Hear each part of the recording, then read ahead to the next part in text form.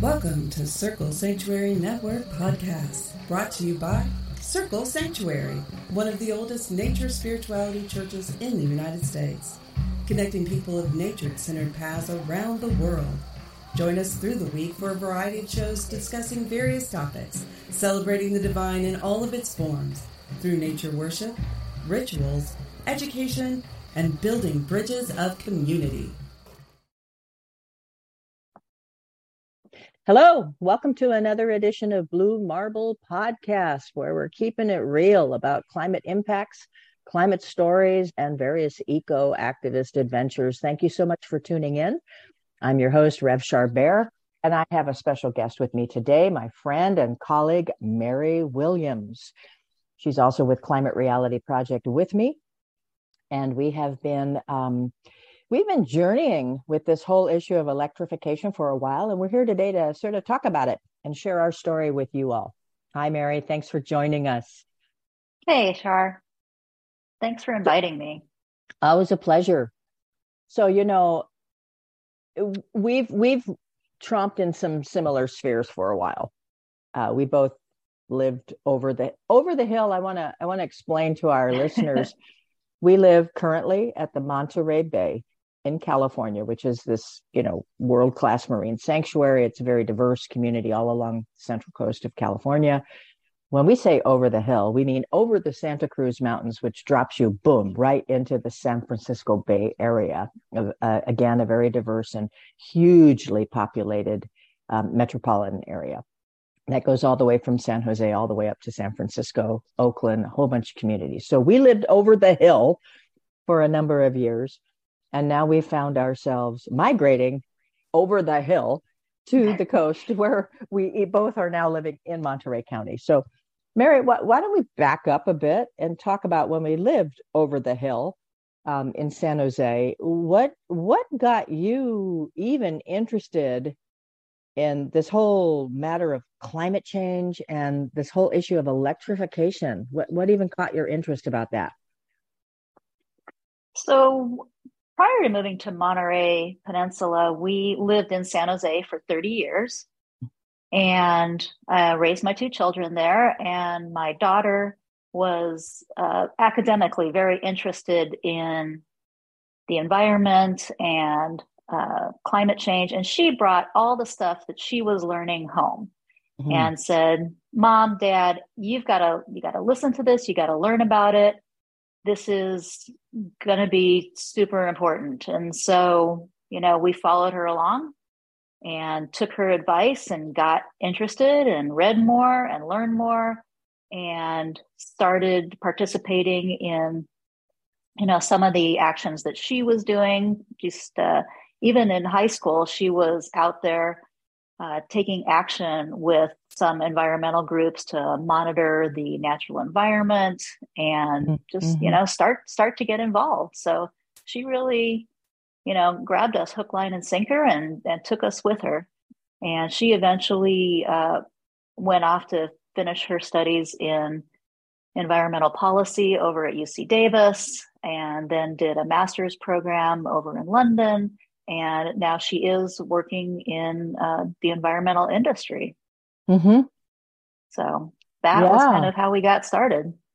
So she brought stuff home and said, hey, look, it's a little bit different in our family. The same thing. We were living in San Jose. We'd been there for almost 15 years. Our son was finding frustration in middle school and high school because none of his colleagues were interested in talking about climate change. And he had activist parents who were bringing home issues, because Andrew and I have been involved with environmental issues sort of forever.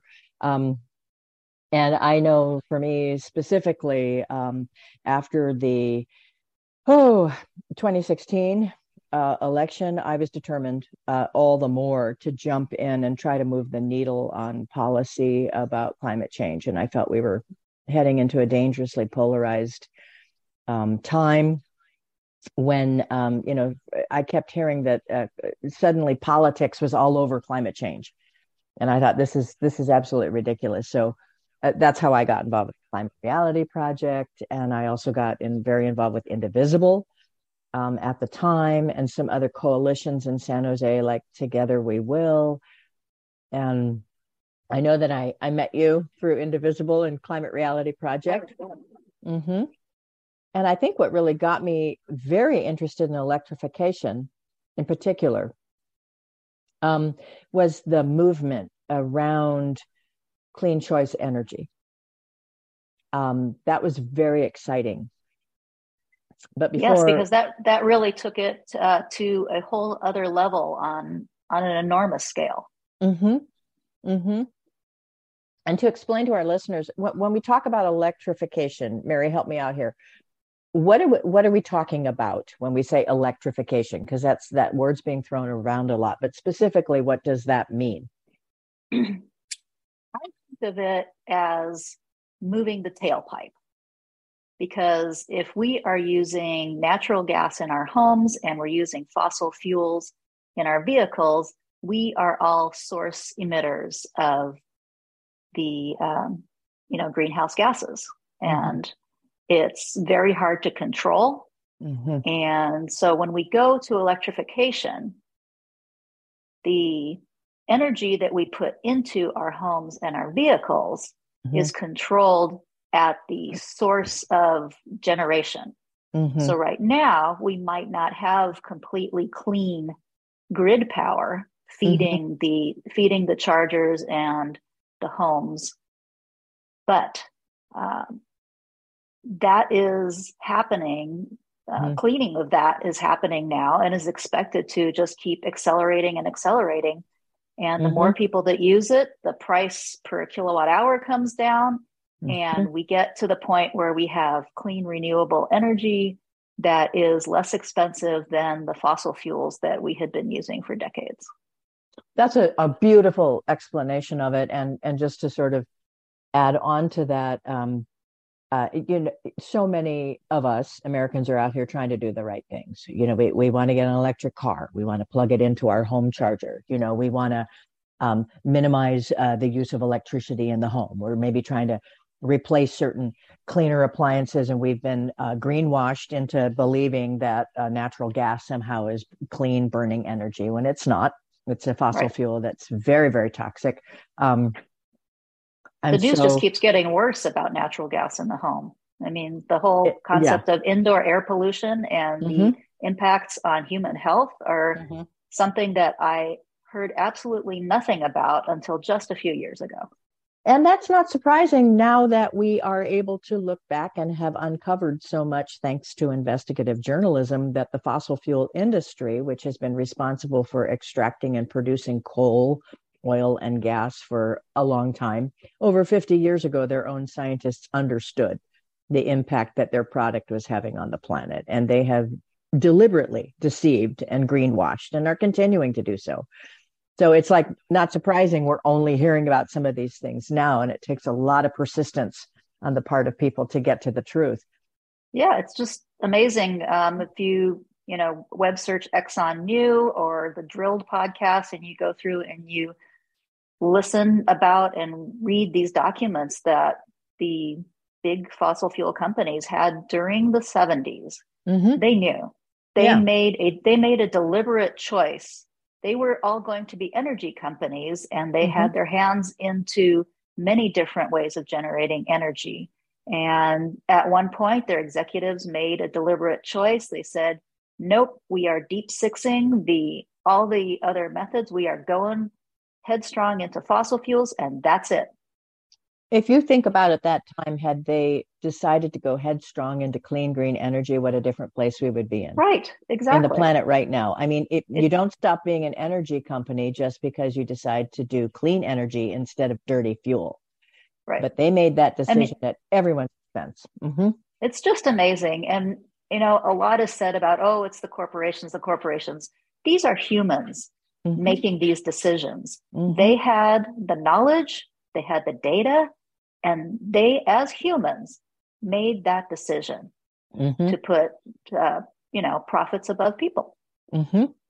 So the whole electrification movement is very much tied then to putting people and the planet before profits. It's exactly. Democracy trying to reverse this problem.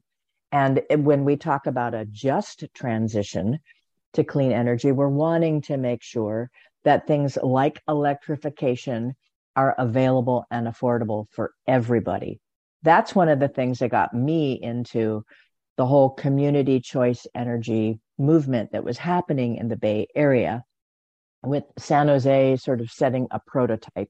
And it took a lot of footwork on the part of activists at the city council and county supervisory level, but they did it. They did it. And what that meant was, if you weren't rich, you didn't have, because you got to be wealthy enough, affluent enough to own a home in San Jose. Everybody knows that. It's hideously expensive.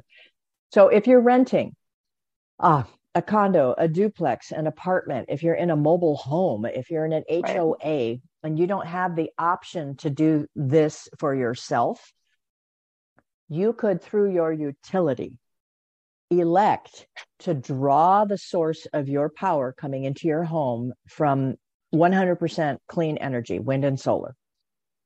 And it forced the state utility, PG&E, to make available that source of energy in the mix. And so that was very exciting for me, because I signed on to it immediately. It ended up costing maybe $12 a month more to know that everything coming into my rental home, every electricity source I had, was coming from wind or solar. And the exciting part about community choice energy in California is that legislation was passed for this,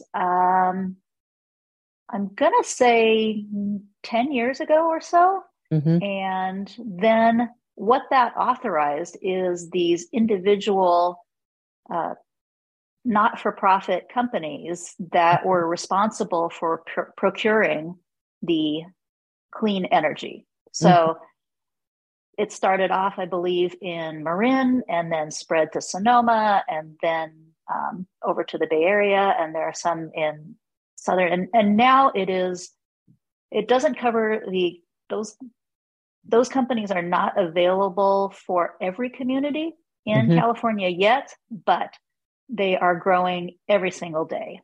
And the great thing about that is, when they came out, they were authorized to take over the energy procurement responsibility for everyone within their service area, because they had a base rate, and they still do. They have a base rate that is clean but not necessarily renewable, so carbon free. And everyone opted in automatically. That was like an 80% default option for everybody, right? Everybody. And only those that said, oh no, I don't want that, I want to go back to my investor-owned utility for energy, for electricity procurement, only if you made a conscious choice to opt out were you out. So there's a huge number of customers that didn't even notice that it happened, and the rate was set so that it was on par with the rate for the investor-owned utility. So it was not costing them anything additional to come in at that base rate, and they're getting the clean. What Charlotte was talking about was the prime or the green. They have different names for it, but the next level up, which is I want to support clean and renewable and create more demand for that, and bring more of it into the marketplace, so that eventually, instead of having two different rate plans, there will be one. It will be all clean, all renewable.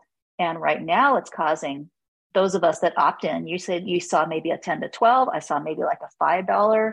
It's Not very, much very minimal on a per month base, an investment in what we believe in and what we believe the future is holding. And that became a prototype for other counties in California. And I know not everyone listening on this podcast lives in California, but this is our story here. The thing is, there may be moves, there may be efforts in your state, in your area, to push for this kind of solution. And in California, we've learned that this solution through citizen pressure and customer pressure can be achieved and it can make a real difference. And what I love is that it is available to every residence, whether you own a home or not. And that is an answer to some of the pushback that I get when I talk about home electrification, which is, well, that's just for people who own homes, right? Well, what about the rest of us? Well, this is for everybody. It doesn't matter what residence you're in. This is available and affordable for everyone. So that was very exciting to be a part of that in San Jose. And I know when I moved over the hill at first into the Santa Cruz Mountains, had a redwood cabin on half an acre of land. Everybody up there is using propane. Everybody's up there using wood burning stoves. I'm thinking, holy cow, this is really polluting. Everybody's up there on natural gas stoves, if that, and because there's not a whole lot of sun, not a lot of people have home solar. But I was able, through the Santa Cruz County version of community choice energy called 3C Energy, I was able to have clean energy coming in with a prime option, living in the woods.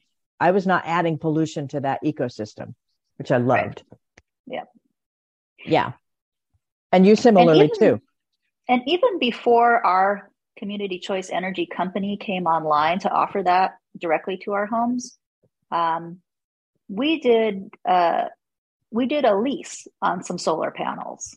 So this was, we couldn't afford the capital outlay to purchase solar panels for our home, but we did get in with no money down lease. And so what that did, it put the solar on our roof and put all the equipment in, and we paid the solar company for the energy that we were generating, the portion of the energy that we were generating. And so there was a cost involved. So it was about, maybe a wash, maybe slightly cheaper, but we were doing the right thing. We were taking our load of electricity off of the tailpipe of the factory and onto our roof. Mm-hmm. So that was another option too. And if you don't have an ability of your electricity provider to give you an option for the clean energy, that is something to at least take a look at. It's going to cost you maybe the same, maybe a little bit cheaper, but it's doing the right thing if you can logistically handle that. And I'd be happy to share a little bit about our journey, because we actually are financing solar panels now. Mm-hmm. After and a lot of people listening have heard about the terrible wildfires, the CZ lightning fires that struck all over the state of California. And of course, in the Santa Cruz Mountains, it destroyed a lot of the old growth redwood forests. We decided to move out of the mountains. We moved further down the bay. We currently live about in the center of the Monterey Bay, and we with a VA home loan, I'm now a home owner, right? Finally, almost retired. I'm a homeowner. All right. After living in government housing and clergy housing and student housing forever, right? Finally. So our son, who, like your daughter, is a graduated college in environmental science, policy and management. He was working for a little short time post-grad for Sunrun, and that's the company we decided to go with. They're one of a national company. So, but they came out. We had the option to lease or finance. We decided and it was great. They came out, they did a site survey. They figured out how many panels we needed. They looked at all of our electricity bills, made the suggestion. We bought more panels than we need currently, because we wanted to put an EV charger in our home, and we wanted enough panels to fund that as well. So currently, we're actually putting more solar into the grid than we're currently using, because we don't yet have the EV car. We're waiting to get the EV car. Right. So, and all of that will get a kickback from the utility company at the end of the year for basically helping to put clean energy into the grid that others are being able to use beyond our immediate home needs. We did not have to put any money down at all for the solar panels. We are financing them. We chose to do that through a very ethical green company called Good Leap. They own their financing for us, and we pay a flat rate. Now, when we get our solar tax rebate this year for purchasing the panels, if we put all of that rebate back toward the financing, it's going to pay that principal down a lot and keep our flat rate very, very low. So we're in a position now to fuel all of our home needs and eventually that EV car when we get it from 100% solar energy that our panels are producing. We have a home that still had gas appliances in it. And so what we've been trying to figure out how to do is how not to use them as much as possible. But anyway, that's been our journey with solar. And I could not believe that you could actually get into it with no money down. And like you say, Mary, have the option to lease, or if you want to finance and keep a very flat rate of utility bill, especially here in California when our state utility company has been jacking up prices. I mean, Yes. 3-4 times the amount that people had been paying previously. And you are in a way a victim to all their fluctuation. And this rate, you're not. Yeah. And, the fight is not over in California. The Public Utilities Commission recently adopted a new net energy metering plan that pays a lower rate to the rooftop solar generators for what the kilowatts that they're putting back into the grid. So there's still a lot of discussion to be had, and hopefully new policies coming out to make it more affordable for people that are doing that. So I know we chose to. I'm sorry. I was going to say we went the third route on solar. When we moved, we made an investment in purchasing our solar panels, and we installed panels on our roof and 2 smart battery storage that we can basically control the settings with a little app on our phone, decide to save more. We can put it in storm. It automatically goes into storm mode so that it saves up more energy in the batteries if it detects that a storm is coming. We had terrible storms on the coast here in January. Mm-hmm. And our neighborhood power went out from the grid for a full week. Mm-hmm. And through, it was winter. So we did run our heating system. Mm-hmm. We were very frugal on that because we knew that we wanted to conserve our battery power. We basically want to make sure that, the refrigerator still operates and, mm-hmm. Some other minimal things. We do a lot for conservation and cutting back on our energy use mm-hmm. in general. But we did not lose power because we had our battery supplying. There was enough sun coming down, even during the stormy period. Yes. To refill the batteries with solar during the day, and just being super conservative with how we were controlling. Yeah. So we did that. At that point, that was before the Inflation Reduction Act. So we were on the previous 30% tax credit for that. Mm-hmm. So that, mm-hmm. and we had an older roof, and they said, well, we can't put the panels on that old roof. We're going to have to do that. And so for the portion that was going to be holding the solar panels, that job was helped pay for by the solar installation company. Same. And when we did the rest of the roof, pay out of our pocket, but the 30% covered the whole project. Mm-hmm. So, mm-hmm. You need to take a look at the different programs that are available now with the Inflation Reduction Act. I think there will be, similar tax credits available, and then later on in the summer or fall, the rebates coming in. Well, and this is I love that you're explaining all that, because there's a lot of sort of myths to debunk out there. I mean, people saying, oh, look at the mass solar farm, it's going to be awful, it covers all this territory. Well, I'm sorry, if anybody's gone out and looked at an oil field or seen a fracking area, I mean, those places look like friggin' Mordor, right? You can't tell me. I mean, and the greenhouse gas emissions is just atrocious. So we're not talking about surfacing the area or doing more damage to the environment than what fossil fuels have already been doing. And then also the idea that just to exist, just for humans to exist, we have an impact on the planet. But what is the lightest step we can take? Mm-hmm. So And in terms of the lightest step on your pocketbook too, I had no idea and was not even ready to contemplate solar, thinking, oh my gosh, we just moved, we just survived a home disaster. It's going to be years before we can afford solar. I was blown away at how easy it was to get into it. So that's something I encourage people to look at it and think about it. Because again, like Mary said, it's about getting the source of energy coming into your home, which could also supply your personal transportation if you've got that EV car, getting that to be as clean as possible. And there are a lot of incentives coming down the way to help with that.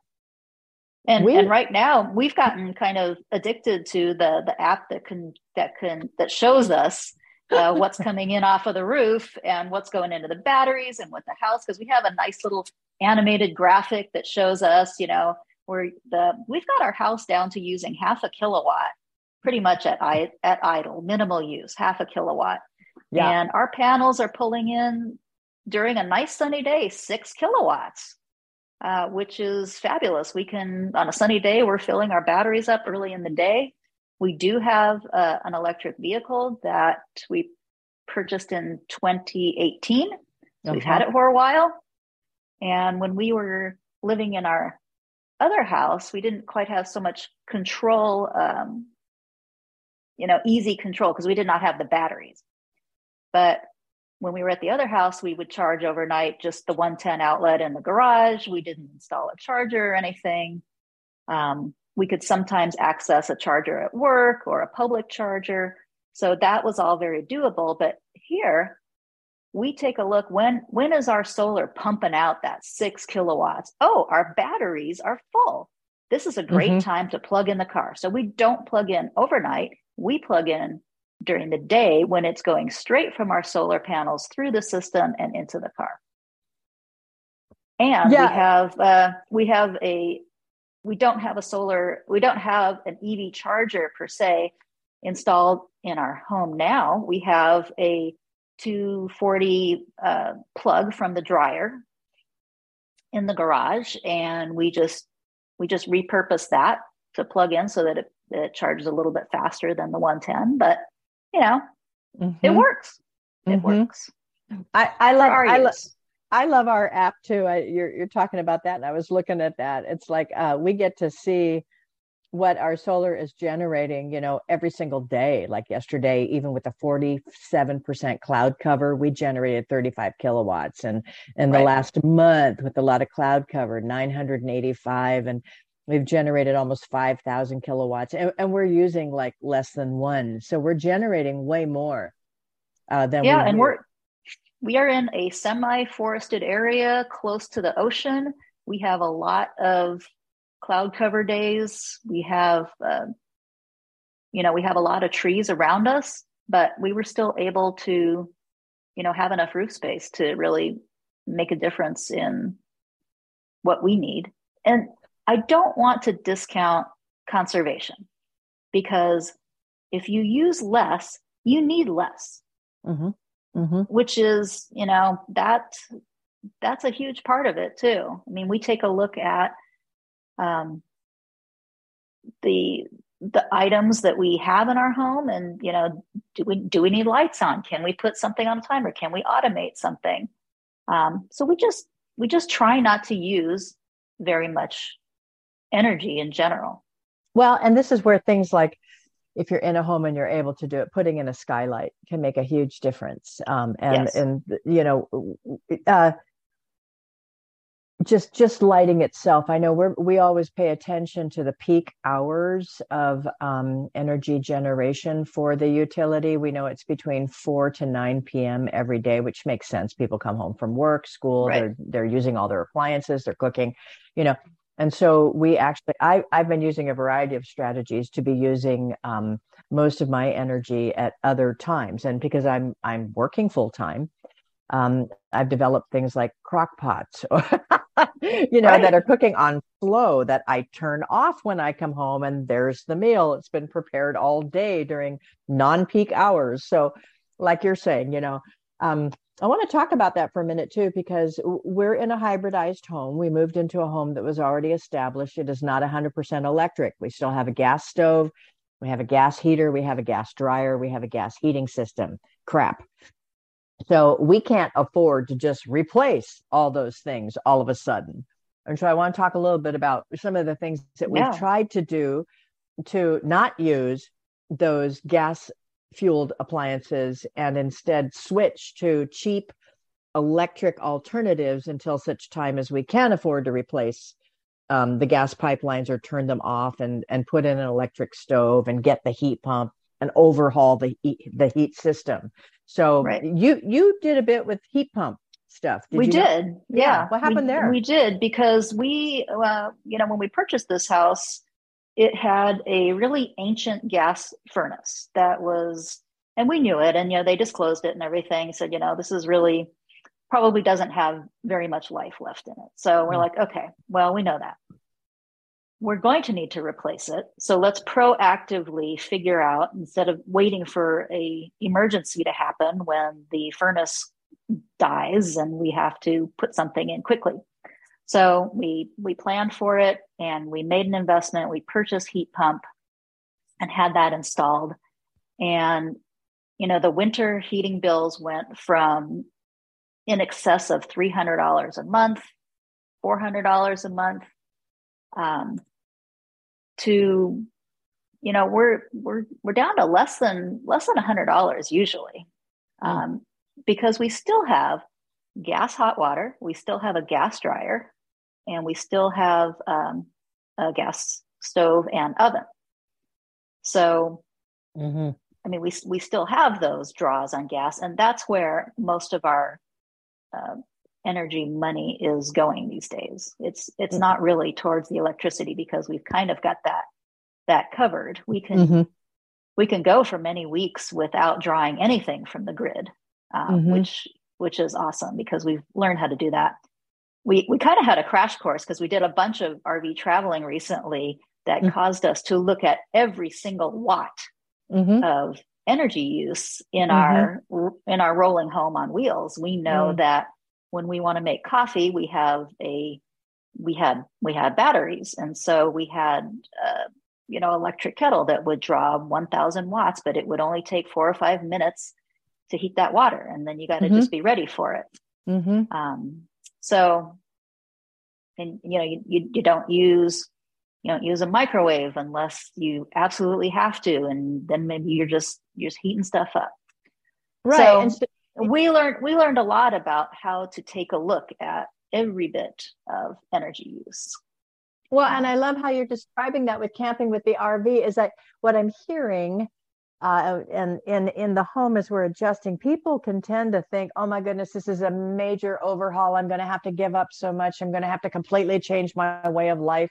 I'm hearing you camping with an RV. I'm hearing you having coffee. I'm hearing you looking at battery storage. It's like you're having the same quality of life as you've been having. But the key to electrification is that the source of what is fueling the lifestyle you love is coming from 100% clean energy.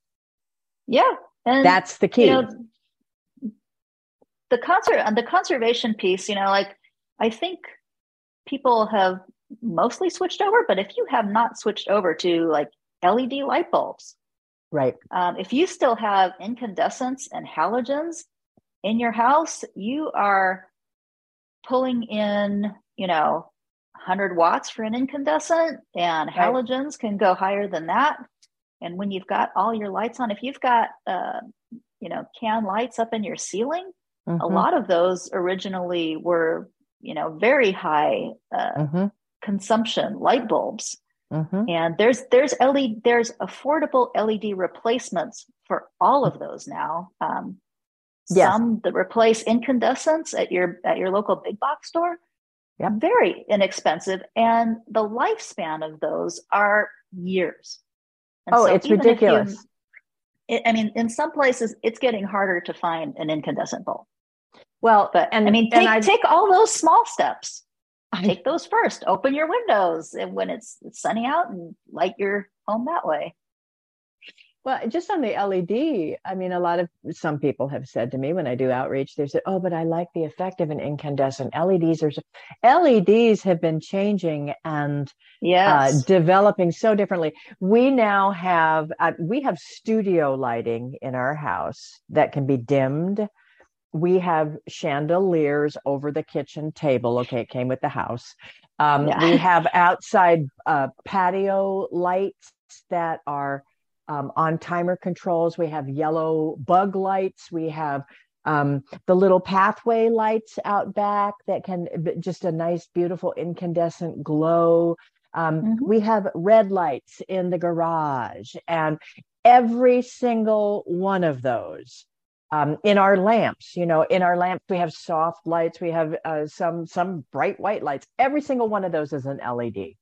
Every single one of those is an LED. Every single one of those was bought at a big box store. Every single one of those has lasted like 3-4 years before I have to change a bulb. It's crazy. So that's another thing just to debunk is no LEDs. That's another example of an electrification step that's changed consumption, the amount of electricity you might be using. And there is a little on LED because there are different temperatures of the lights. And so just look on the packaging for if you want something that's a very bright bluish light, or if you want something that maybe that's in a high work area in your garage or your kitchen, or you want something that's a more a warm yellower light that's reminiscent of an incandescent feeling in your living room. So look for those. Dimmer switches are sensitive. You have older dimmer switches. They might not work with your LEDs. So you might need to, if you want to maintain that, you might need that. But they're clearly not as expensive or as hard to find, or just when they first came out, it was only those gross, really bright blue lights. And people hated those, right? They didn't want to live in a living room with that, but they're out there now. So and they're at the big box stores. They're at your local hardware store. They're available online. So just, read an article or two and take a look, or ask the folks at the store or your friends or your neighbors. It's out there. Once you learn just a couple of tricks, you'll be there. Yeah. So whether you're starting with smaller steps or whether you're going, trying to look at a major overhaul, I always want to leave listeners with actual resources. And the Climate Reality Project, of course, has lots of information about the IRA incentives, but they promote also Rewiring America. And this is a webpage you can go to, Rewiring America. And they are a wonderful organization that is really working on helping people with electrification. It's www.rewiringamerica.org. There are fact sheets about residential energy efficiency tax credits, residential clean energy tax credits, electrification rebates. You can calculate with the IRA incentives, anything that you might be thinking of doing. And what Rewiring America is also doing is they are trying to work with contractors so that in various communities around the country, they can help to identify in your area eventually what businesses or contractors might specialize in helping you do this. So again, that's www.rewiringamerica.org, and you can /IRA fact sheets. So that's a resource for you. Can I share? I'm sorry. There's a couple of tiny steps that you can access right off the bat with the suggestions that they have. You can get a discount on a home energy audit. If you can't get your head around, I really have no idea how much energy I'm using in my home. I need some help to figure out how much am I using.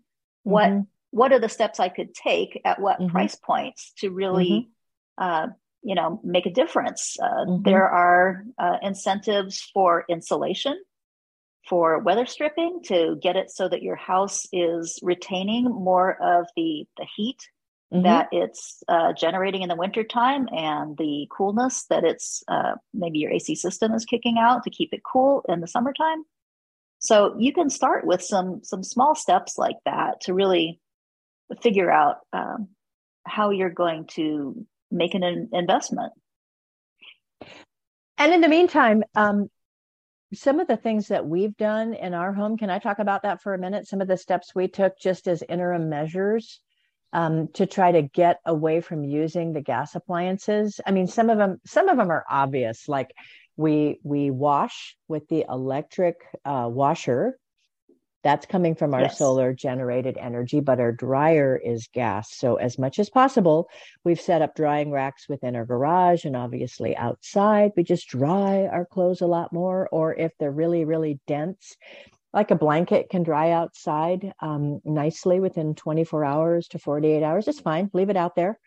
Shake it out, towels, and so right now we're really only drying if we have to dry things like socks and underwear, which we can put on a quick dry cycle for like a fraction of the amount of time that we would have used in throwing a whole load in together and having mixed drying. We have inside racks for times when it might be cool or raining or not as effective in the garage and outside, and it's not unsightly. We just got some of those stand-up racks. You can fold them up, put them away. So that's a no-brainer there. It costs nothing. We use those as well, and we've been using those since we moved. In our previous house, I haven't gotten to the point to set this one up yet, but the backyard rack, it kind of folds up like an umbrella. It's like a inverted umbrella. Yeah. And it provides a huge amount of drying space. But we have a 2-person household, so we don't have a whole lot. So we're using the drying racks right now, and especially when it's a nice sunny day, it's like, ooh, that's the day to do the laundry, because then the drying rack will be its most efficient. And I put the laundry in the morning before I go to work, and then if I have time before I go to work, put it out.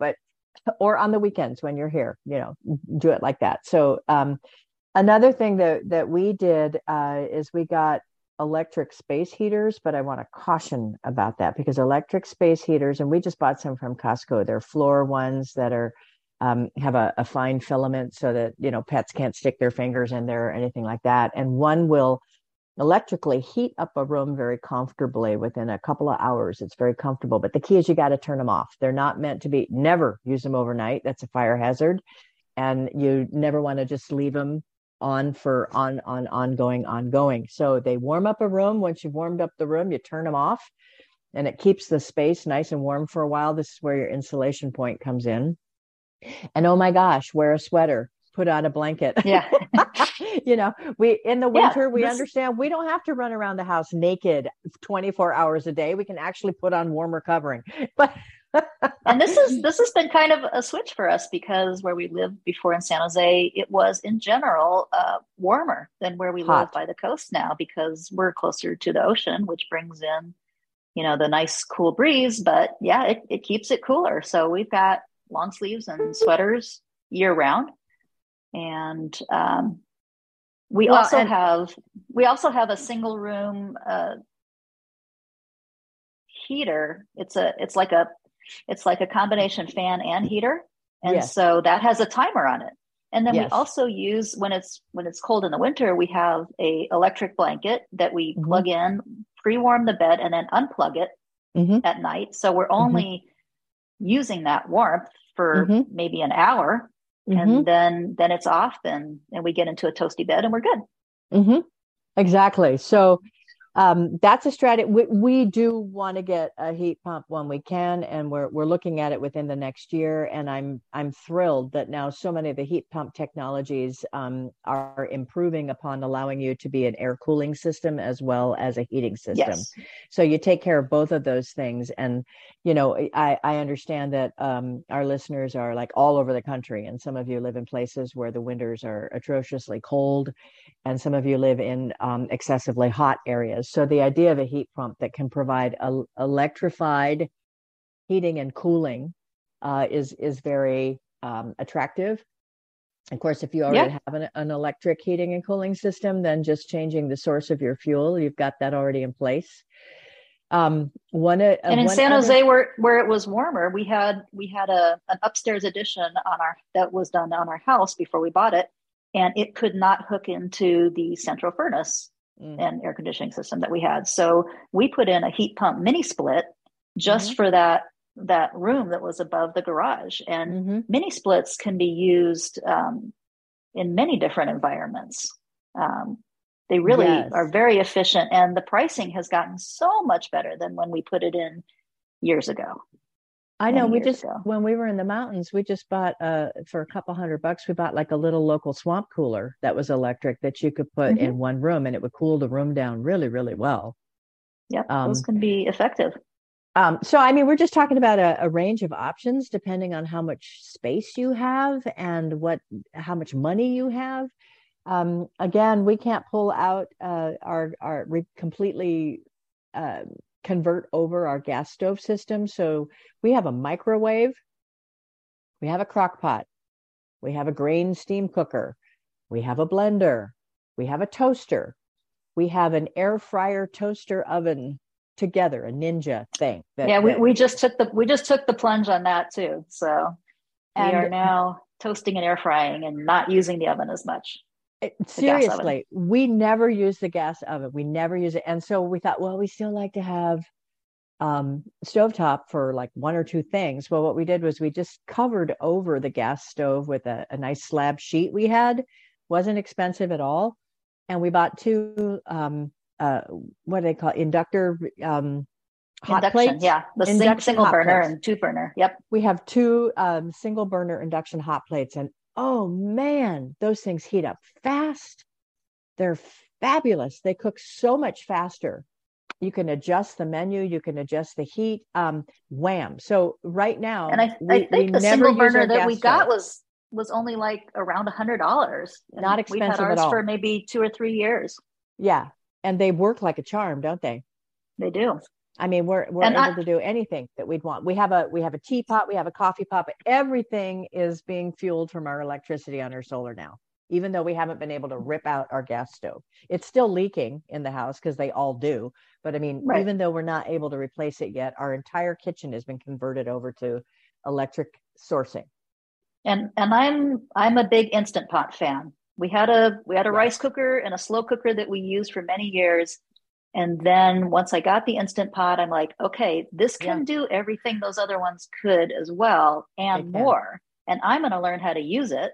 So I can cook so many things in that now. And then we also we do a lot of steaming. So we have a microwave steamer that we use, a high capacity one, because we do like a lot of vegetables. So we steam them in the microwave in this microwave steamer, and they come out great. And my Ninja air fryer oven, you can roast, you can bake, you can air fry. So depending on what you like to cook, it's big enough to feed a family of 6. I do want to caution people, if you do air fryers, don't get the ones with the non-stick surfaces inside. If you start to smell plastic, take it back and return it. We got the ones that are stainless steel.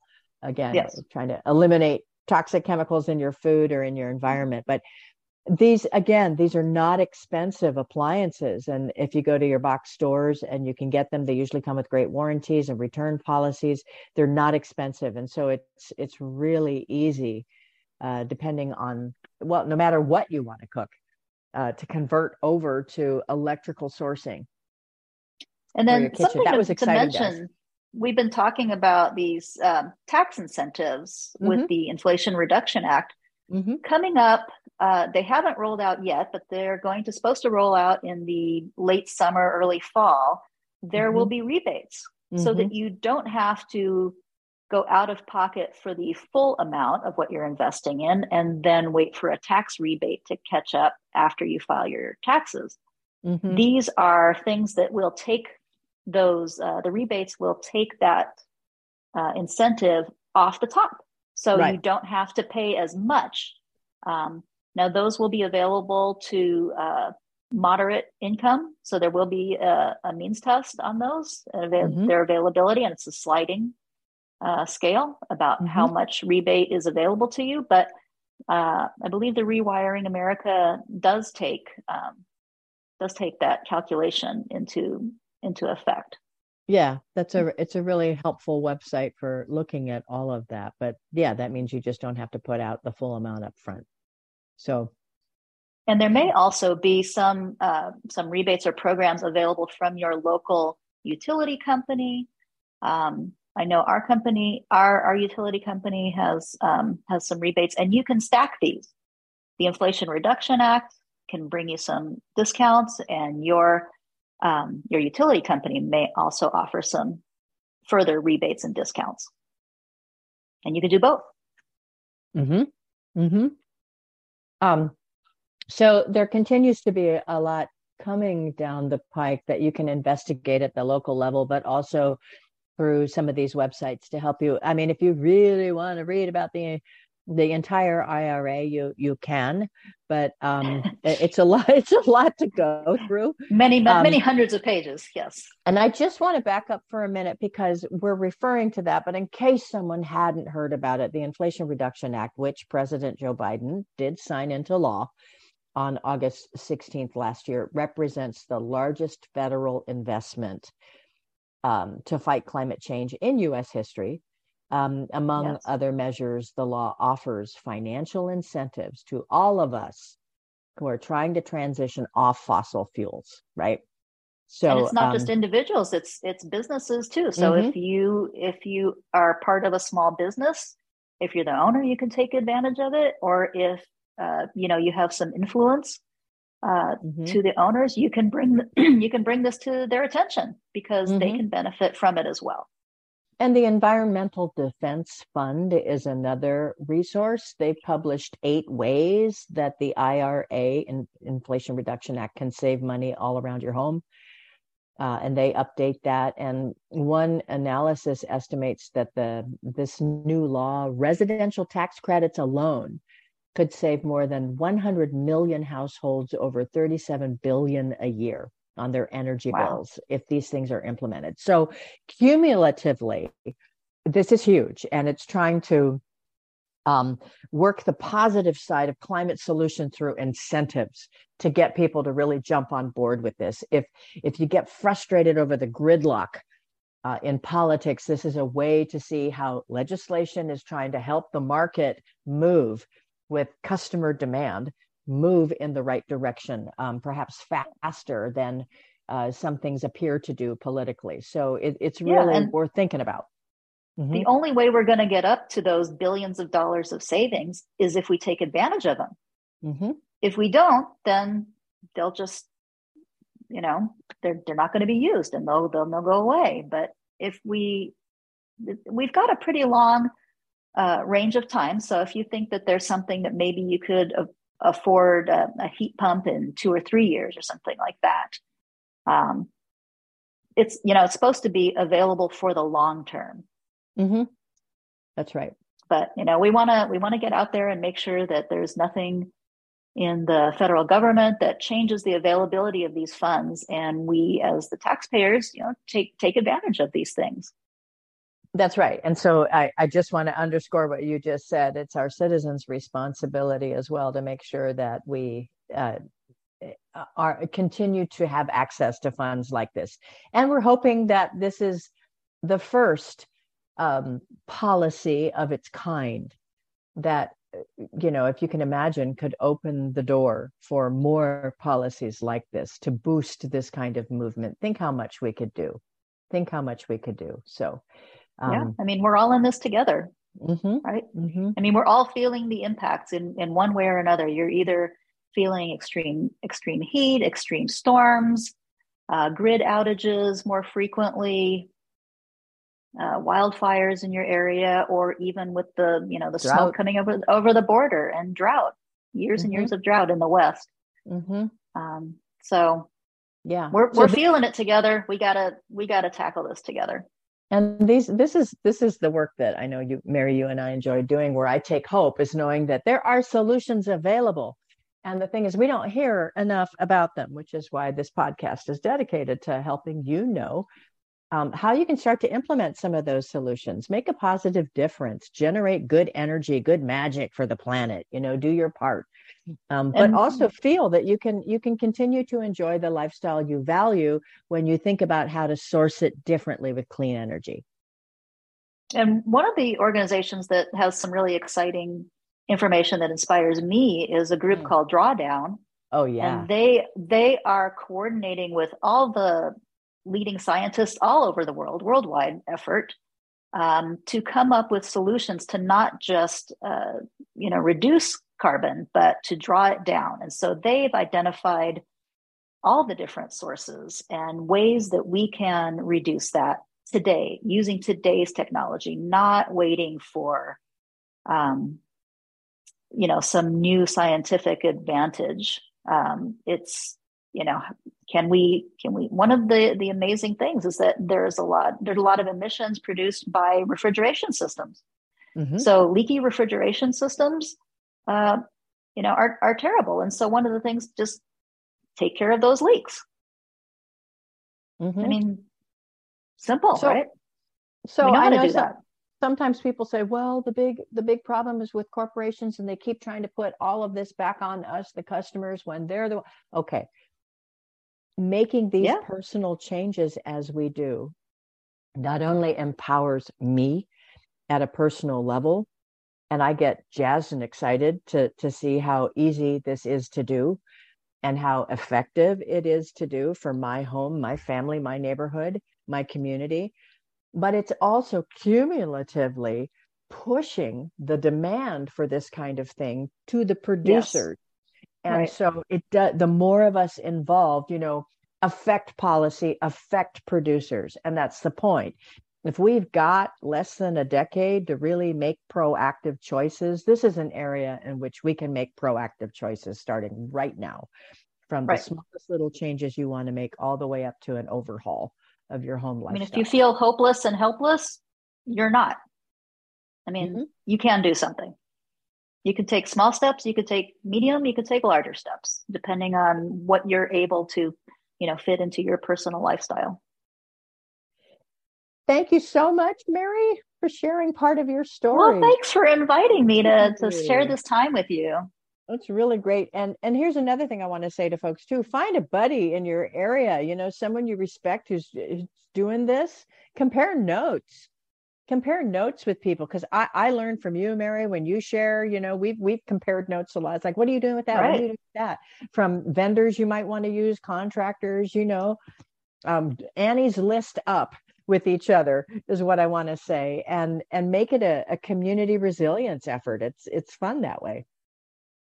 Yeah, and this in Monterey County here, we have sponsored by the county, we have city by city sustainability groups, and they help to foster knowledge of people, and they have tables at our farmers markets, they have tables at our festivals, and they're talking to people every day. And with Climate Reality, we're going to be going out there and helping them, and we're having these conversations. And it's so exciting when you talk to people one-on-one about it. They're excited. They want to do something. They want to be part of the solution. Oh, absolutely. And I know another thing we're doing, we're sharing this because you can do it in your area too. Find out who are the climate justice organizations out there. We have Regeneration. They're all over. They're all over. And they're needing a lot of support too, is making sure that communities most vulnerable who may not know about these things learn about these things, share across the organizational lines with each other.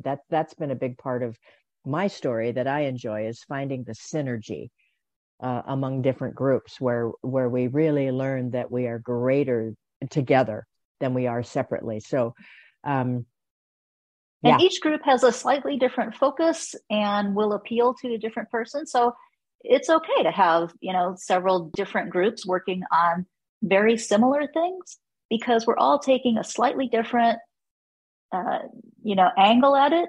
And that will resonate with some people, and another group's angle will resonate with another group of people. And pretty soon we've got good coverage, because we communicate in different ways and are able to get people on board. And underscoring everything here in the United States, if you're listening, is always, always, always remember to speak up and make sure we're protecting our democracy, because we vote with our voter box, and we also vote with our dollars. Yes. So we always want to ensure we're protecting that as well. So that's a big thing that matters to me. I know, and it's so intersectional. If you've moved recently, don't forget to register to vote. Oh, please. Yeah. Because in some states, it can take quite a bit of time to get your voter registration. Maybe you need to produce ID. Maybe you need to get something notarized. I'm not sure what the procedure is in any different state, but they're changing a lot. So there's going to be one. Right. Yeah. So there may be more changes coming down the path in your state. So make sure if you've moved, find out how to register to vote and get it done well in advance of the next election in your area so that you can take part. Yeah, you don't want to lose out on any, like even if it's a local election, you have individual influence on those things as well. And those are important.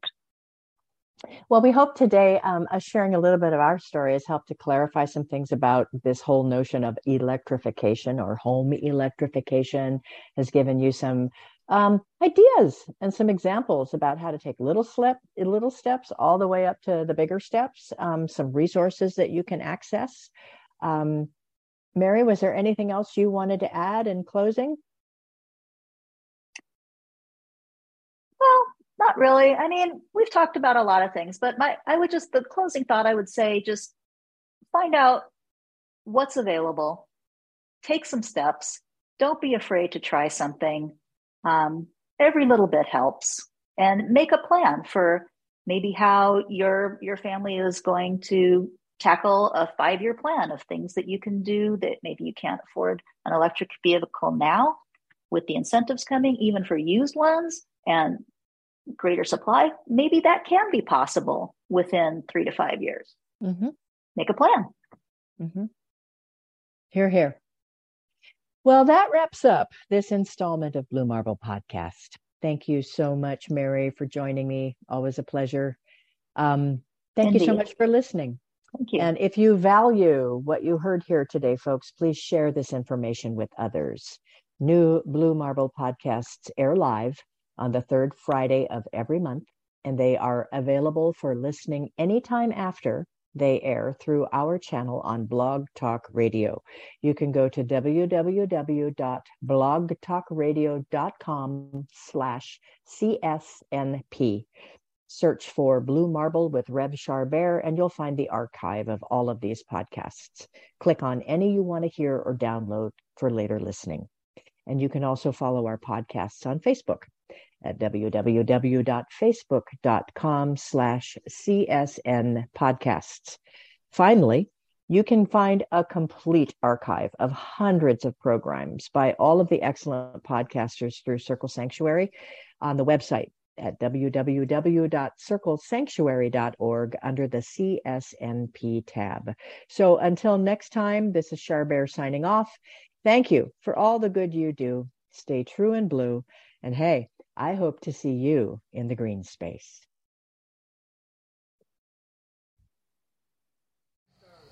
Thank you for joining us on the Circle Sanctuary Network podcast, presented by Circle Sanctuary and produced for all who follow nature-centered paths. Join us throughout the week for various programming connecting with the community around the world. Please don't forget to watch for updates on the Circle Sanctuary website at www.circlesanctuary.org. Follow us on Facebook at facebook.com/CSN Podcasts. We can also be found on your favorite podcast hosting sites such as iTunes, Stitcher, Spotify, and others. Until next time, many blessings.